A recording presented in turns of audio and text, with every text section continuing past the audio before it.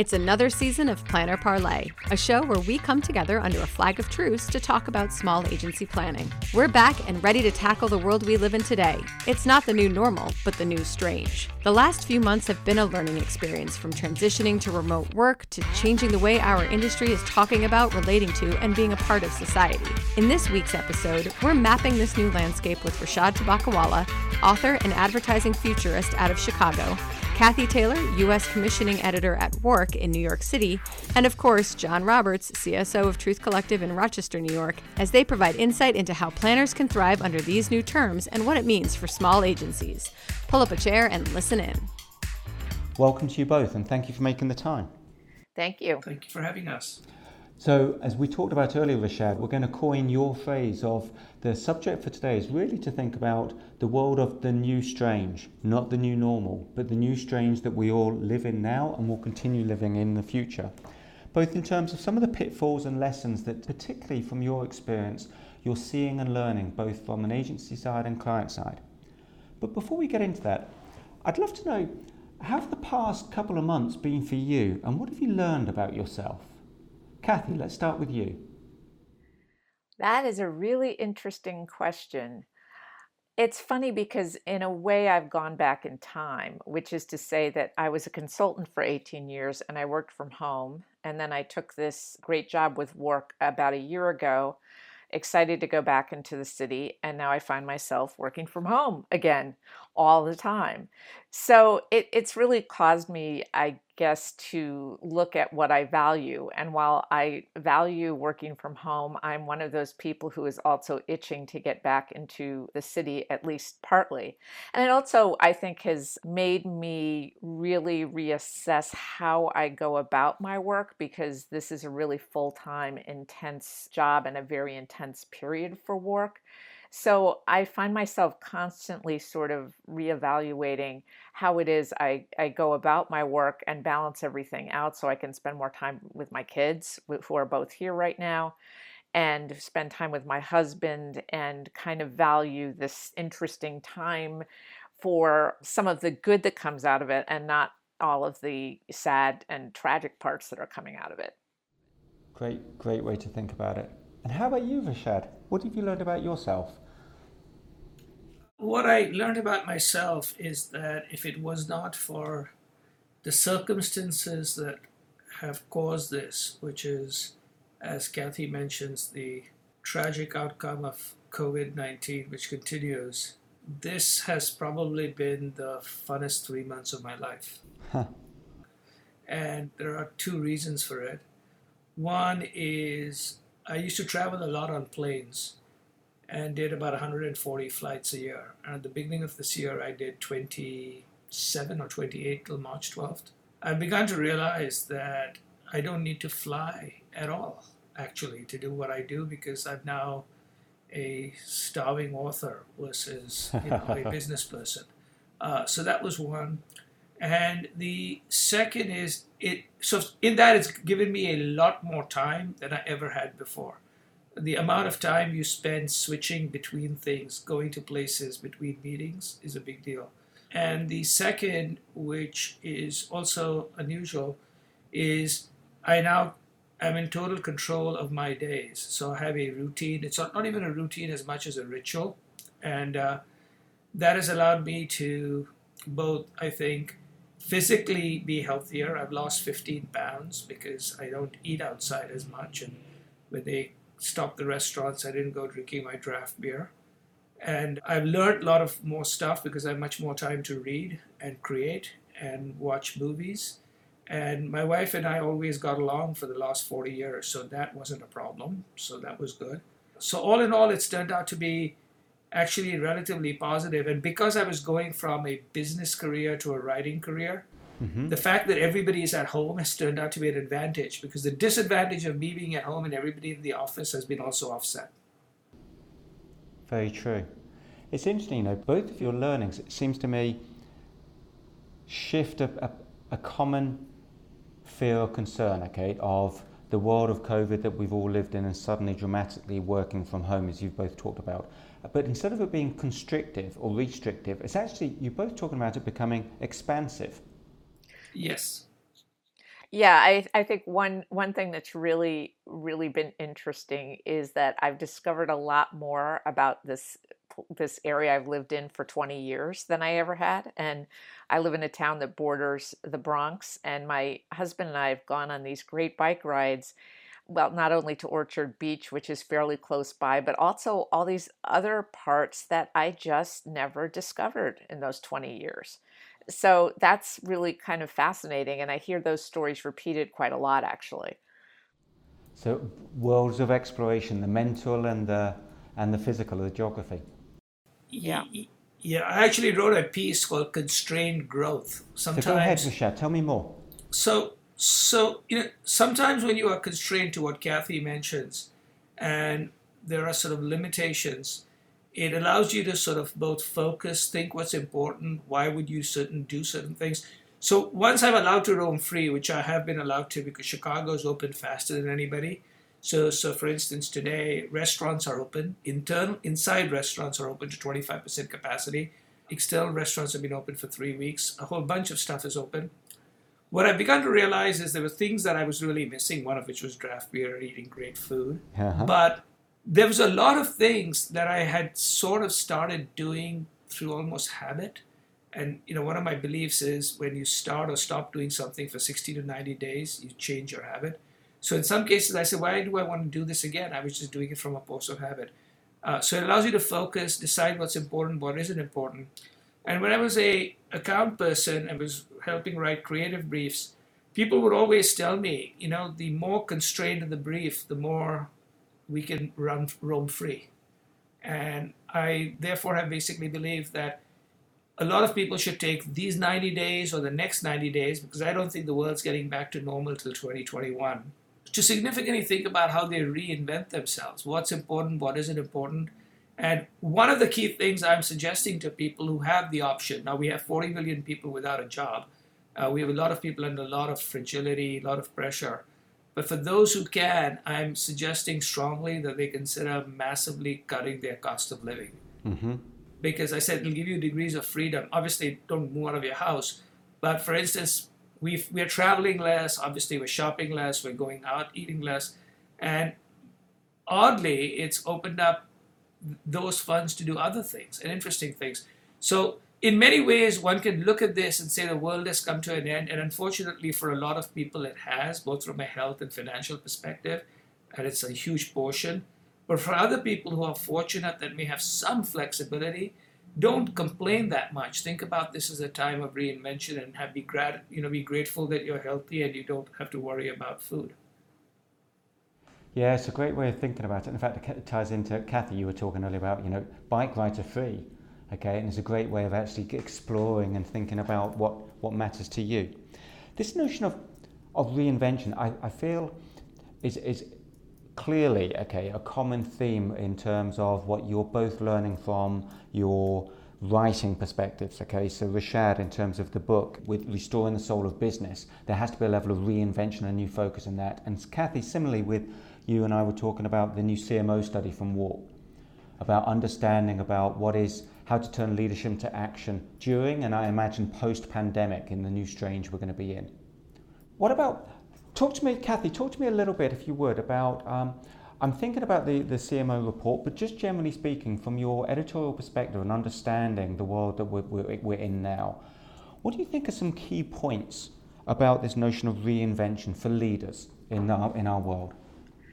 Well, one of the things that led to that report was being able to sit in on a lot of meetings, thanks to a partnership we have with the ANA, with a lot of CMOs, and really talking to them a lot of the time off the record, frankly, about what their concerns were and what they were finding. And one of the things that has really stood out to me is that to a person, they all mentioned how quickly their organizations can move. And it's really surprising to most of them. They didn't realize that they could, in fact, act like a startup, even though I think for quite a few years, there's been a lot of talk about how traditional companies have to act like startups. Well, guess what? A pandemic will do that for you, partly because you're in many cases in a kind of desperate place. All of a sudden, people can't come to your restaurant, but you have to reorient around a totally takeout business and things like that. And so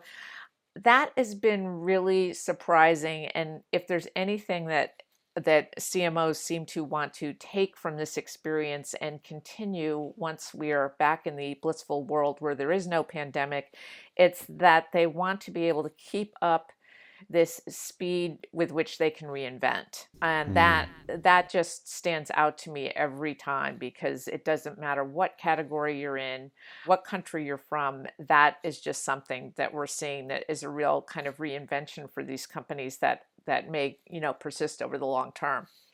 That's funny because we all know, okay, in the world that we predominantly live in terms of from a marketing and agency client brand relationship, this notion about agility has been on forefront for many of us in discussions for the last few years, but now has been forced, like you were saying, Cathy. And it's refreshing to hear that actually it's becoming really, really evident to, as you've said, the CMO drivers, that it isn't just about coping with now, it's about that new habit, Rishad, you talked about the future, right? Rishad, does that reflect well when you think about how, in some ways, how prescient, okay, because the book came out before COVID was even a thing. Are there elements from your perspective in the book that reflect well in terms of what Cathy was talking about, that notion for agility and reinvention? Absolutely. And one of the chapters in my book is about change and how difficult it is to change unless you basically have certain pressure points and realities and urgencies, which, to Cathy's point, we basically have had. And in many ways, one of the resistance to change sometimes within organizations, not the only resistance, but sometimes a place, tended to be upper senior management, upper senior middle management, and lower senior management. And to Cathy's point, over the past 3 months, all of them have been zoomed into the future. Yeah. So do we believe these, as you mentioned earlier, Rishad, these new habits are how much of that is going to remain? So it's hard to tell, but fundamentally I believe that there are human needs, and those human needs, the need for interaction, the need for connection, the need for being part of a community, those don't go away. And it isn't that people aren't going to go to baseball games and they won't want to do other things, etc. That's going to happen. I think what's going to begin to happen is people are going to do 3 big behavioral changes. One is, like in my case, there'll be certain things that they were doing just through inertia, and then they'll say, do I want to restart those things? Mm-hmm. And it might be anything from, eating or going to certain place habits, etc. So they may think about that. So it's just that, hey, these certain things we were just doing by habit. It was not a human need. We're just doing it. So they'll revisit. Some they'll continue, some they won't. Second is there are certain things that they underappreciated, which they will actually end up doing more of, because they'll basically say, this, I can't do this anymore, and I didn't realize that these small things gave me great joy, and sometimes the big things won't give me great joy. So my particular belief is that there's going to be less business travel, not that there won't be business travel, but there'll be less business travel, and there'll be probably less going to offices, and this will be probably a long-term change. Again, I'm not saying there will not be business travel and they will not be going to offices, but I would anticipate that there's a likelihood that between 20 to 30% less of each, and in some industries maybe 50%, which is pretty dramatic. Yeah, absolutely. Cathy, how does that reflect on some of the things you've been learning and thinking about from WARC's perspective? Well, I think we've obviously, and maybe not so obviously, we've been thinking a lot about what marketing's role really is, which is not to say this isn't a topic that we could have discussed 5 years ago or 10 years ago. But one thing that also keeps coming up in all these meetings that I've been on is sort of the role of I don't even want to say the consumer, I would say people in all of this, and how insights on how we are changing as people in regards to a lot of things. Some of the things that Rishad just mentioned, other very specific things like how we feel about what safety means to us and how to reassure us to go back there. I think so much of that is really on our minds right now, and what are those habits going to be that are going to continue, and what things will we go back to? I do think people are going to be very anxious to get out into the world a bit, but for instance, some of the fast food companies we talk to see older people finally using the mobile app to order. And once that habit is ingrained, they're probably not going to slip back to not doing that ever again. It'll probably continue. And so to me, I think the most interesting nexus in this whole thing is going to be what persists and what things what habits we had that we'll end up going back to, and where that intersection will be. Great perspective. Can I touch on something? Because again, Rishad, it's of course a powerful theme within the book about restoring the soul of business. And the discussions that I've been having a lot recently, as I'm sure Cathy, you and Rishad, you have, about brands, we spent many years thinking about what's a brand's purpose. It's deeper, more powerful value to the world than purely delivering on a functional level. But what we're seeing more and more, particularly, and I'd love your perspective on it, and Cathy, particularly whether this came out loud and clear from the CMO study, perhaps we've dived in there. We're seeing that we think that brands need to be less about purpose and more purposeful. A deliberate move, not just about in terms of what we believe, but also how we're backing it up with actions. So Cathy, is that something that came through? Have you seen that as well? Or course correct me in terms of what you've been seeing and believe? Well, there's a popular phrase, actions, not ads. And I'm not at all sure that the industry lives up to that. Mm-hmm. There are individual marketers that do, but I think people kind of realize these things now, and especially when it comes to Black Lives Matter, it gets even deeper, because the thing I think people are waking up to is that this is so far beyond certainly advertising and purpose. It really is everything to do with how you manage your business. So if you're Nike, you can certainly come out with a very powerful advertising around Colin Kaepernick, but how well are you living up to everything behind that? And I'm seeing quite a bit of research that says consumers are going to begin to vote with their wallets when it comes to all this. Whether that will map out, I don't know. But that's a lot of the type of thing that we're noticing. And Rishad, of course, there's the ulterior purposes you talk about in the book, but also from your personal perspective, as you write in the book, and we've talked about the growing need for diversity. Talk a little bit more about that, Rishad. So, I yesterday wrote a piece, again, building on what Cathy mentioned, that the new ESG is also ESG, but E and S and G are different.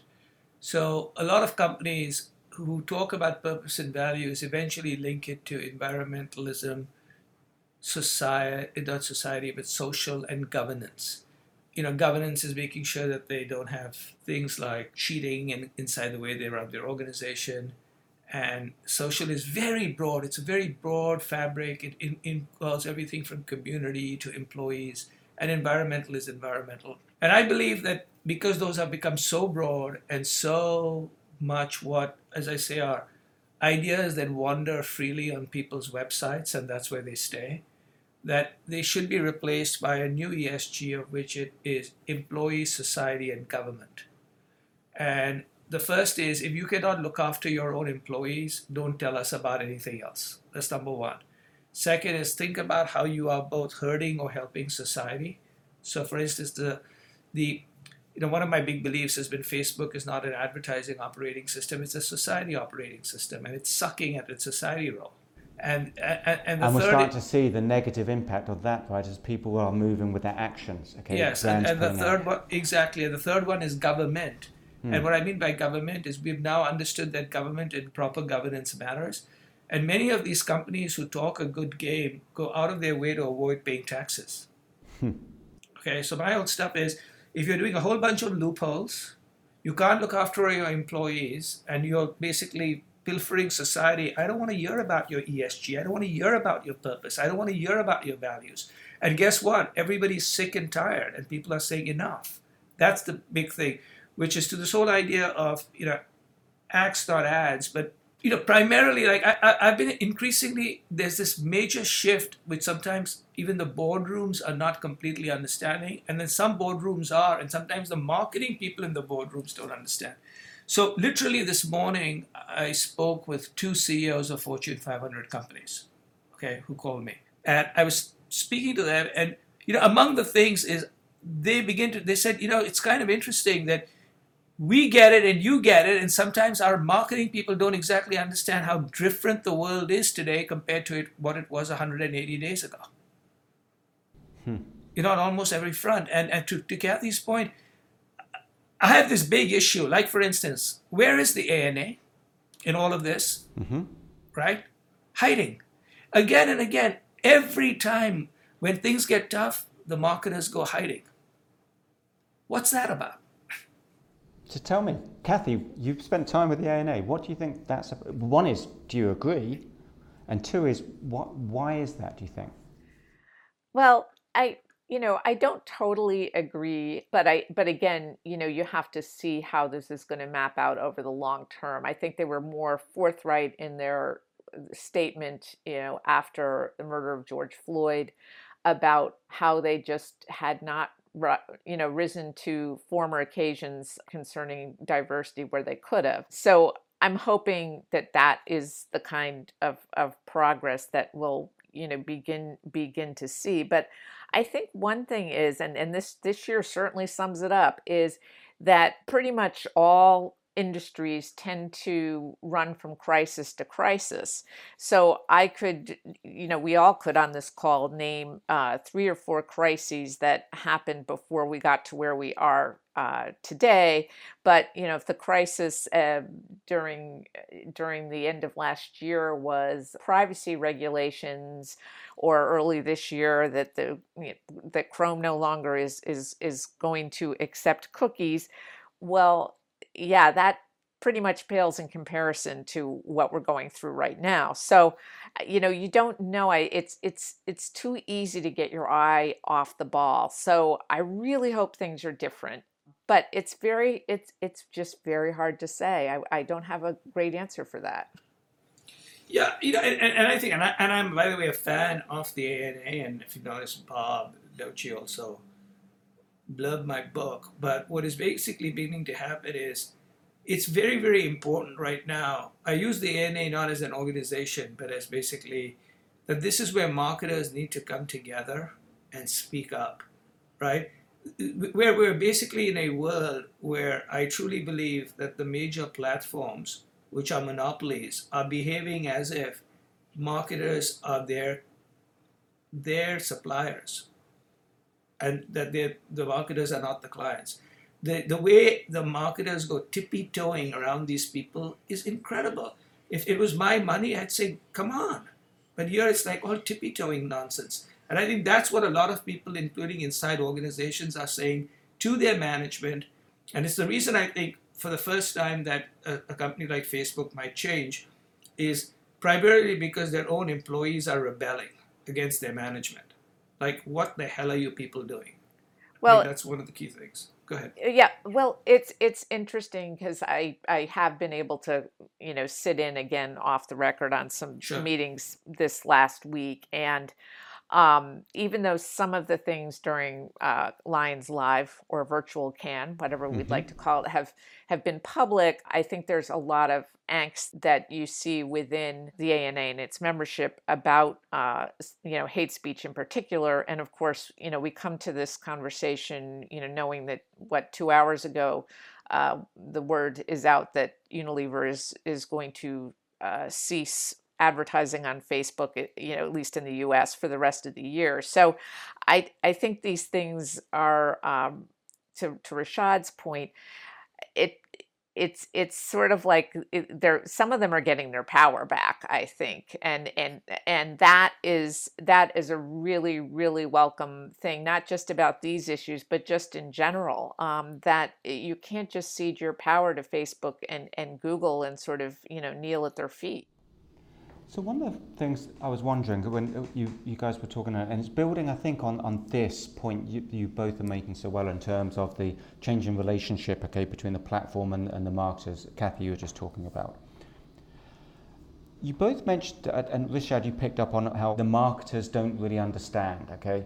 What is it, do you think, that's a barrier to marketers today, client marketers, in terms of understanding and then acting? One of the premises I had, sorry Rishad, sure. but one of the questions or hypotheses I had is because it's very, very hard for a marketer who is focused and challenged and rewarded on short-term metrics to be able to have a better understanding about significant change. Yeah, and I might be wrong, but tell me more. What do you think? So I think, first of all, there are many marketers who do get it. So it's sort of blanket statement. Many of them get it, but not as many as used to. I'll tell you that there are 4 challenges, and one of them is obviously they have to deliver the numbers this year because I think it's 2 or 3 years is how long they last. 40x number of months. So they have to do that. So there is that short-term, long-term thing. But there are 3 other fundamental challenges that they face. One is that their job has become very different than communications. That the original marketing job was about communications and promotions. And now it's about everything from business models to corporate communications. And all of these things in the digital world have blended. So what you could keep separate have all sort of come together. So the complexity and speed with which they have to move is much more harder than it's ever been before. So they're grappling with a much harder and a much more broader job than they had. And many of them were not trained for this, right? And that's why you're seeing many companies actually replacing the CMO with a different type of skill set and calling them either a chief growth officer or something of the sort. So that's the second one, which is the world changed, so you actually aren't good at what you're potentially doing. The third challenge that they basically have is a very simple one, which is I don't think they have the ability to truly inspire or get the respect of their board. That over years, what I've begun to understand is marketing has become a second-class citizen just when it's become extremely important. Almost no major company has a marketer on its board. Because I think over the years it was seen as a cost center and it was basically seen as not fundamental. But now when your partners, suppliers, or whatever you call them, happen to be Google and Facebook and Amazon, who in addition to taking your money are going to basically come up with competitors to your business models, the board should recognize that the conduit to that is the marketing department. But what is basically beginning to happen is that for many years they thought of the marketing department as people who bought spots and ads and designed sort of what a brand logo would look like and a positioning statement. But now this is about marketing and business transformation. And the biggest challenges that are facing any company today in America are not basically their IT infrastructure or how they raise money from credit markets. Those are pretty easy to do outside of obviously cybersecurity. They're pretty easy to do. It's one of the reasons like the consumer in the financial world has figured out that most of the people in the financial world who are sort of the experts aren't, right? The S&P 500 beats Warren Buffett. So the whole idea basically is so.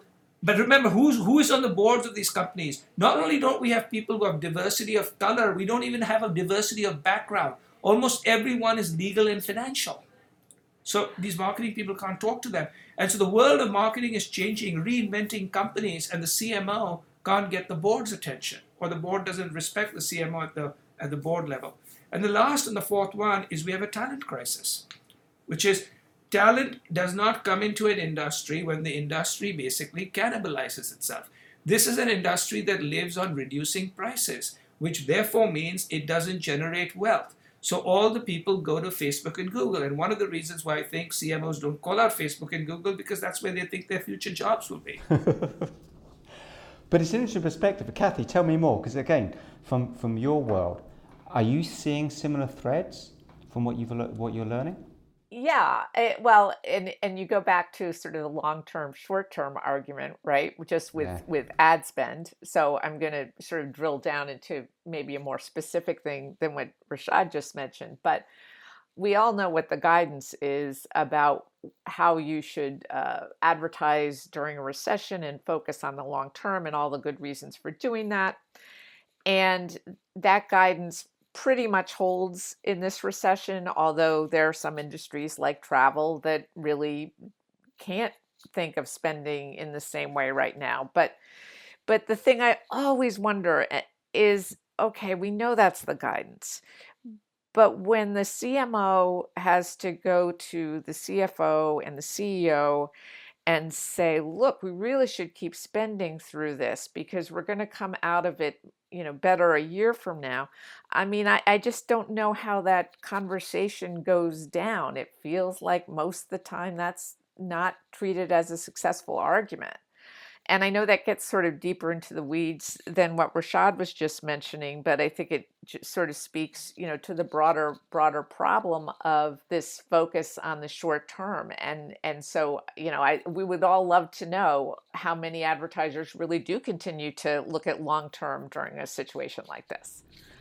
Perfect segue, because it's an incredibly topical conversation, I know, for all agencies today about how do we help our clients manage the immediate, but also start thinking about, and Rishad, let's turn to you in terms of the conversation you and I have had about history may be lying.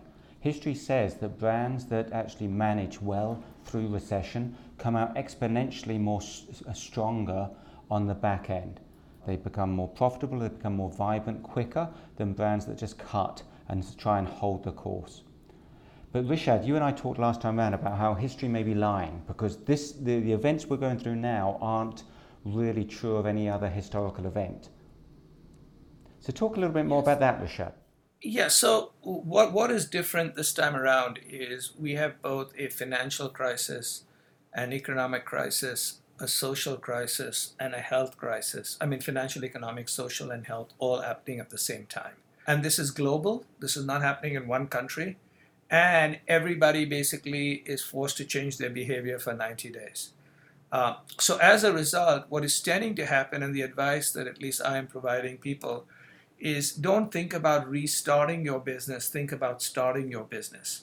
So the last time something like this happened, nothing like, I think 2008, 2009 recession was big, but not as big as this. But when it happened, we also had a changing of technology with the birth of mobile phones and the birth of social media, which I call the second connected age. And so when companies came back, they basically looked backwards when they should have been looking around them and forward. So General Motors and Ford did not pay attention to Uber and Tesla. P&G and Schick did not pay attention to Dollar Shave Club and Harry's. So I truly believe that what is different now is the following.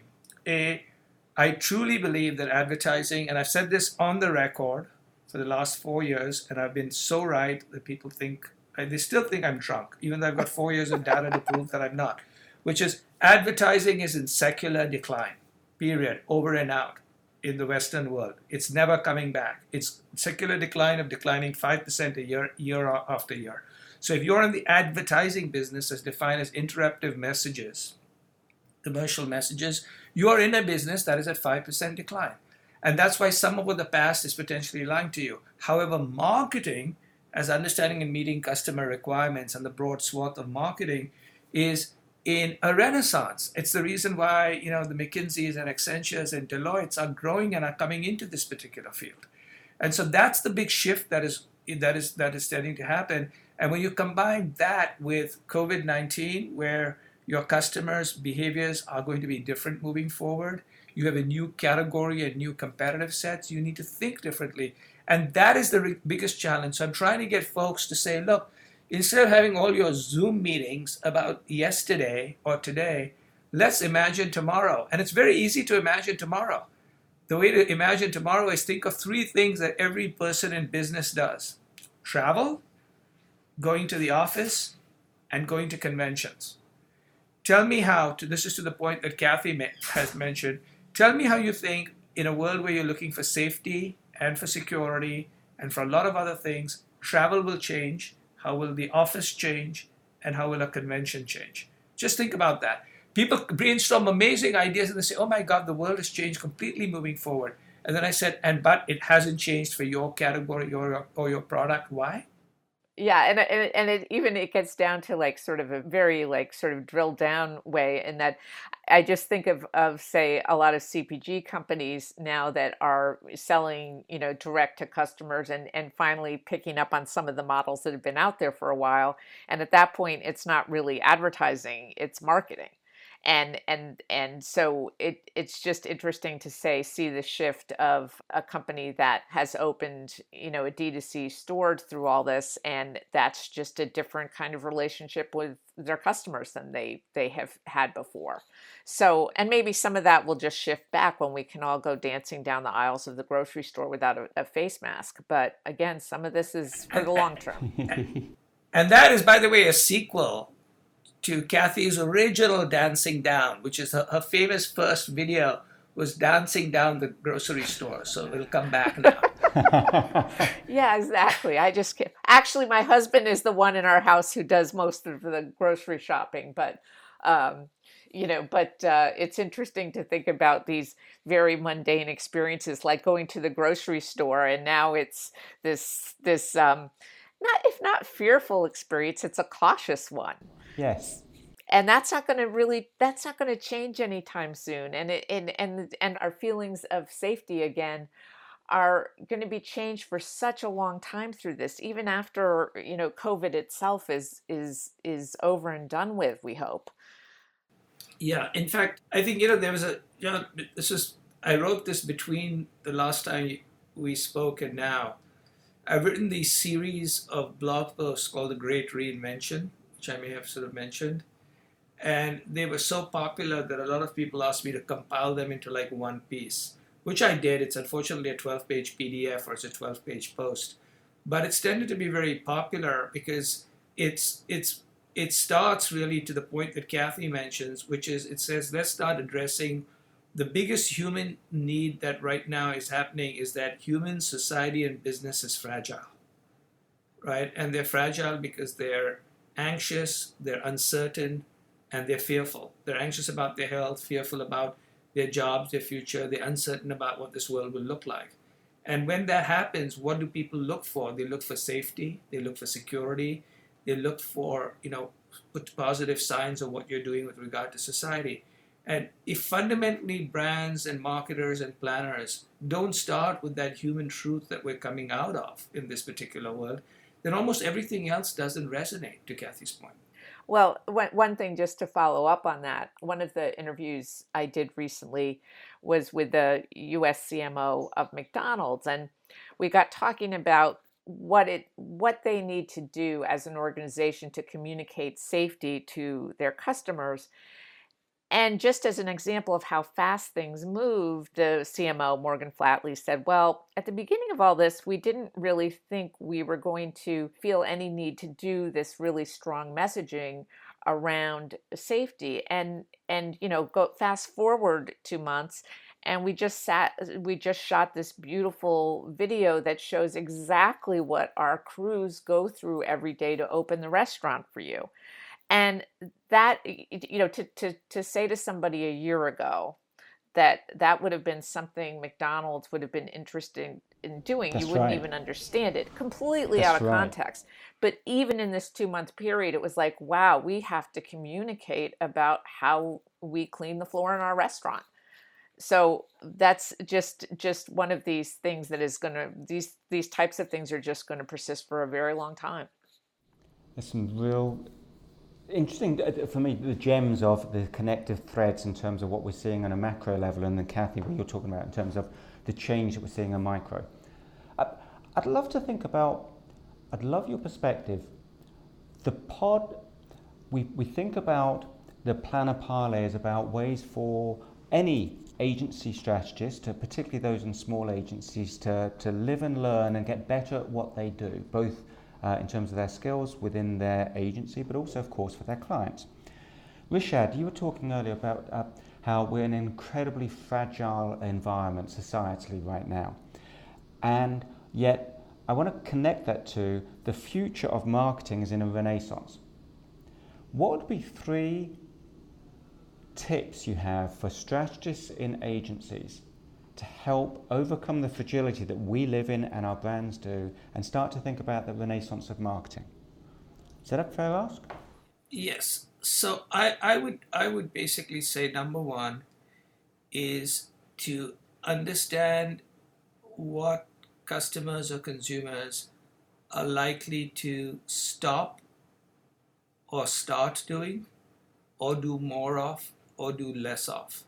So to combine all kinds of research, analysis, insights on that, which is getting a picture of what, very simply, what would they expect more or less, stop and start. That's number one. With that being said, number two is to look at the fragility of your business, your brand. So what are some of your own, so it's like an earthquake has hit your business. So what are the fault lines that have been revealed? On the other hand, certain things have been very resilient.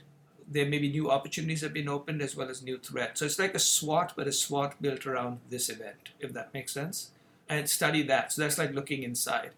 And then to work together with your teams to brainstorm what you would do to either meet those customer or consumer needs, which you've now decided are important, or second is, having finished the first two, just put together an approach that can destroy your own brand or service. So what would you create that could destroy your product, your brand or service? And do that with only 3 constraints in mind, which is it has to be legal, it has to use today's technology, and it has to break even in 3 years. And as a result, what people will come up with are amazing marketing and business ideas. Which you can then leverage to the brand and the world they're in today to think about how do they shift, as you talked about. Yes. Excellent. Yes. So it starts with the customer, looks at your stuff, then puts constraints that are only about legal, technology, and 3-year break even and none other. And so then you're actually talking at the consumer level, the business level, and the idea level, and not either at a media level, a creative level, or a communication level, which can come later. Great perspective. Cathy, how about you? Well, I lean towards, businesses pursuing things that are illegal, but that's just me. But I think one thing I would just add or adorn among Rishad's points is that I think one thing that we've really noticed is how quickly consumers are really changing in terms of trending topics much more quickly than they were before the pandemic. And while I think that will slow down to some degree, the need to stay close is really, really imperative and on a super ongoing basis. And again, I'll share another anecdote. So I did another interview with the CMO of Kohl's, and they partnered with Pinterest and Facebook, and noticed that the trending kind of topics on those platforms went from changing every month or two to every day or two during the pandemic, which led them to have to reevaluate a lot of their internal processes and a lot of their creative and how quickly they were producing it and all that. But that was clearly something that they had not seen before. So I just think that communicating and keeping very close to your customers on a really, really day-to-day basis and being able to respond to that is something that may be very well necessary. And one thing that has also come out of these CMO interviews is that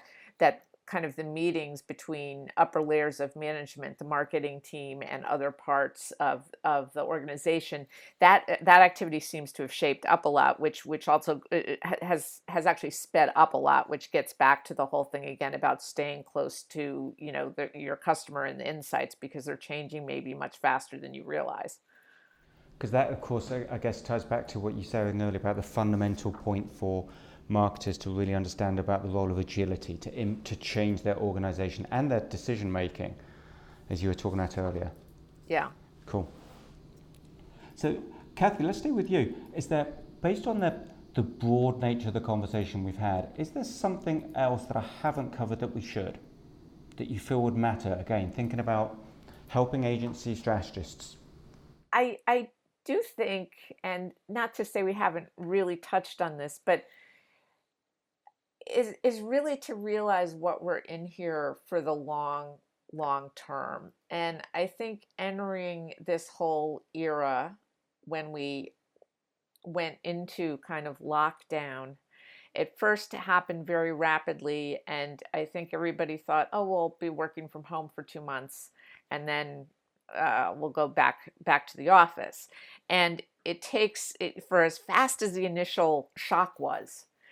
It's only now that I think people are kind of realizing, wow, I'm coming out of this in a whole different place than I went into it in. And the only thing that it equates that I can equate to this really is 9/11, in that at some point there were things that just fundamentally changed, and you might not even think of them as tracking back to this moment, but in fact they do. That it's just a ripple that goes out and out and out and out. And I don't know if that's life advice or a strategist advice, but it's just to realize how long-term and significant this is in terms of ourselves and our lives and what we buy and how we prioritize things. So I don't know if that at all answers the question, but that's the answer. Yeah, and for sure. I mean, honestly, the way I hear your answer makes me, appreciate again that this is, as Rishad talks about, the new strange. The new strange is not a temporary action. This is a new way of recalibrating. And I always believe, by the way, that the role of agency strategists is to create belief, a permanent sense of optimism that we can empower and we can create better change. And I think sometimes we just need to have the context of this is not a temporary thing we need to overcome. This is a long term, as you've said, of now we need to find ways to add back in that level of optimism and a belief of change. Well, it is very optimistic, I will say, to contemplate how quickly people can adapt. And that in some ways is really heartening to see that we think we're stuck in our ways, but if we're forced to adapt, we will. And that brings me all the way back to where we began, Rishad, at the beginning, of talking about the dramatic change that suddenly we had to. So all of the talk about change was suddenly upon us, and we've adapted really well, Cathy, like you said. Rishad, closing, is there a topic or a thought that perhaps I haven't teased out well enough yet? I think you've covered every element of it. I would say that it is extremely important for everybody who is a planner to also recognize that at some particular stage, to Cathy's point, doing and putting stuff into market is as important as overthinking it, because Correct. things are changing so fast. Yeah, great perspective. That at some particular stage you've got to get going. And I think there's a bias towards action, and that bias towards action filter will be used will also be used to evaluate the planning departments. It's very true. All the conversations we're having today, all across the agency world are about how do we manage the agility and speed with some level of depth of rigor, okay? Because gone are the days of months to determine what's right. And I think we're going to see a lot more action, trial, learn, optimize, and carry on, try again, right? Yes. It's the infamous Beckett, fail again, fail better. Uh-huh. And it's either going to be a really scary world, or if you grab it with both hands, Cathy, like you're saying, it's an optimistic, it's a fantastic opportunity for us all. Oh, and there is one trick. Yeah. It's not an overall thought, but it's a one little planning trick that I would suggest. And every time everybody uses it and finds it sensible, they should buy a copy of my book. But this is what the planning trick is. That for the first time, remember William Gibson said, the future is already here, but not evenly distributed. That is actually happening today. So if you want to see what COVID-19 opening looks like, you should Google South Korea and COVID-19 and see what the restaurants there look like, and see what the malls look like, and see what schools look like. So in an odd way, we are going to be living in multiple timelines, because even though everybody's gone through this in a different world, but because of different cultures, government systems, and physical geography, literally we're going to be living in different types of zoos. And so you can actually see people in action in different zoos from one country by just Googling and looking at them. Yeah, that's a really interesting point. I was just talking with my son an hour ago about the bars closing down in Texas and Florida, and it's really weird because I said, it's where I feel like they're all where we were here in New York That's right. 2 months ago. That's The right. sad part being like, couldn't you learn from us?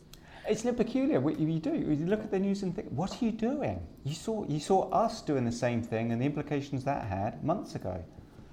Yeah. So, but it is very strange because it does feel like you look at the headlines and you look at the problems and they're the exact same problems we had 2 months ago, and God forbid we won't see them again. But it's sad that people, have to learn it in their own backyard instead of learning it through all of the different outlets available to learn these things.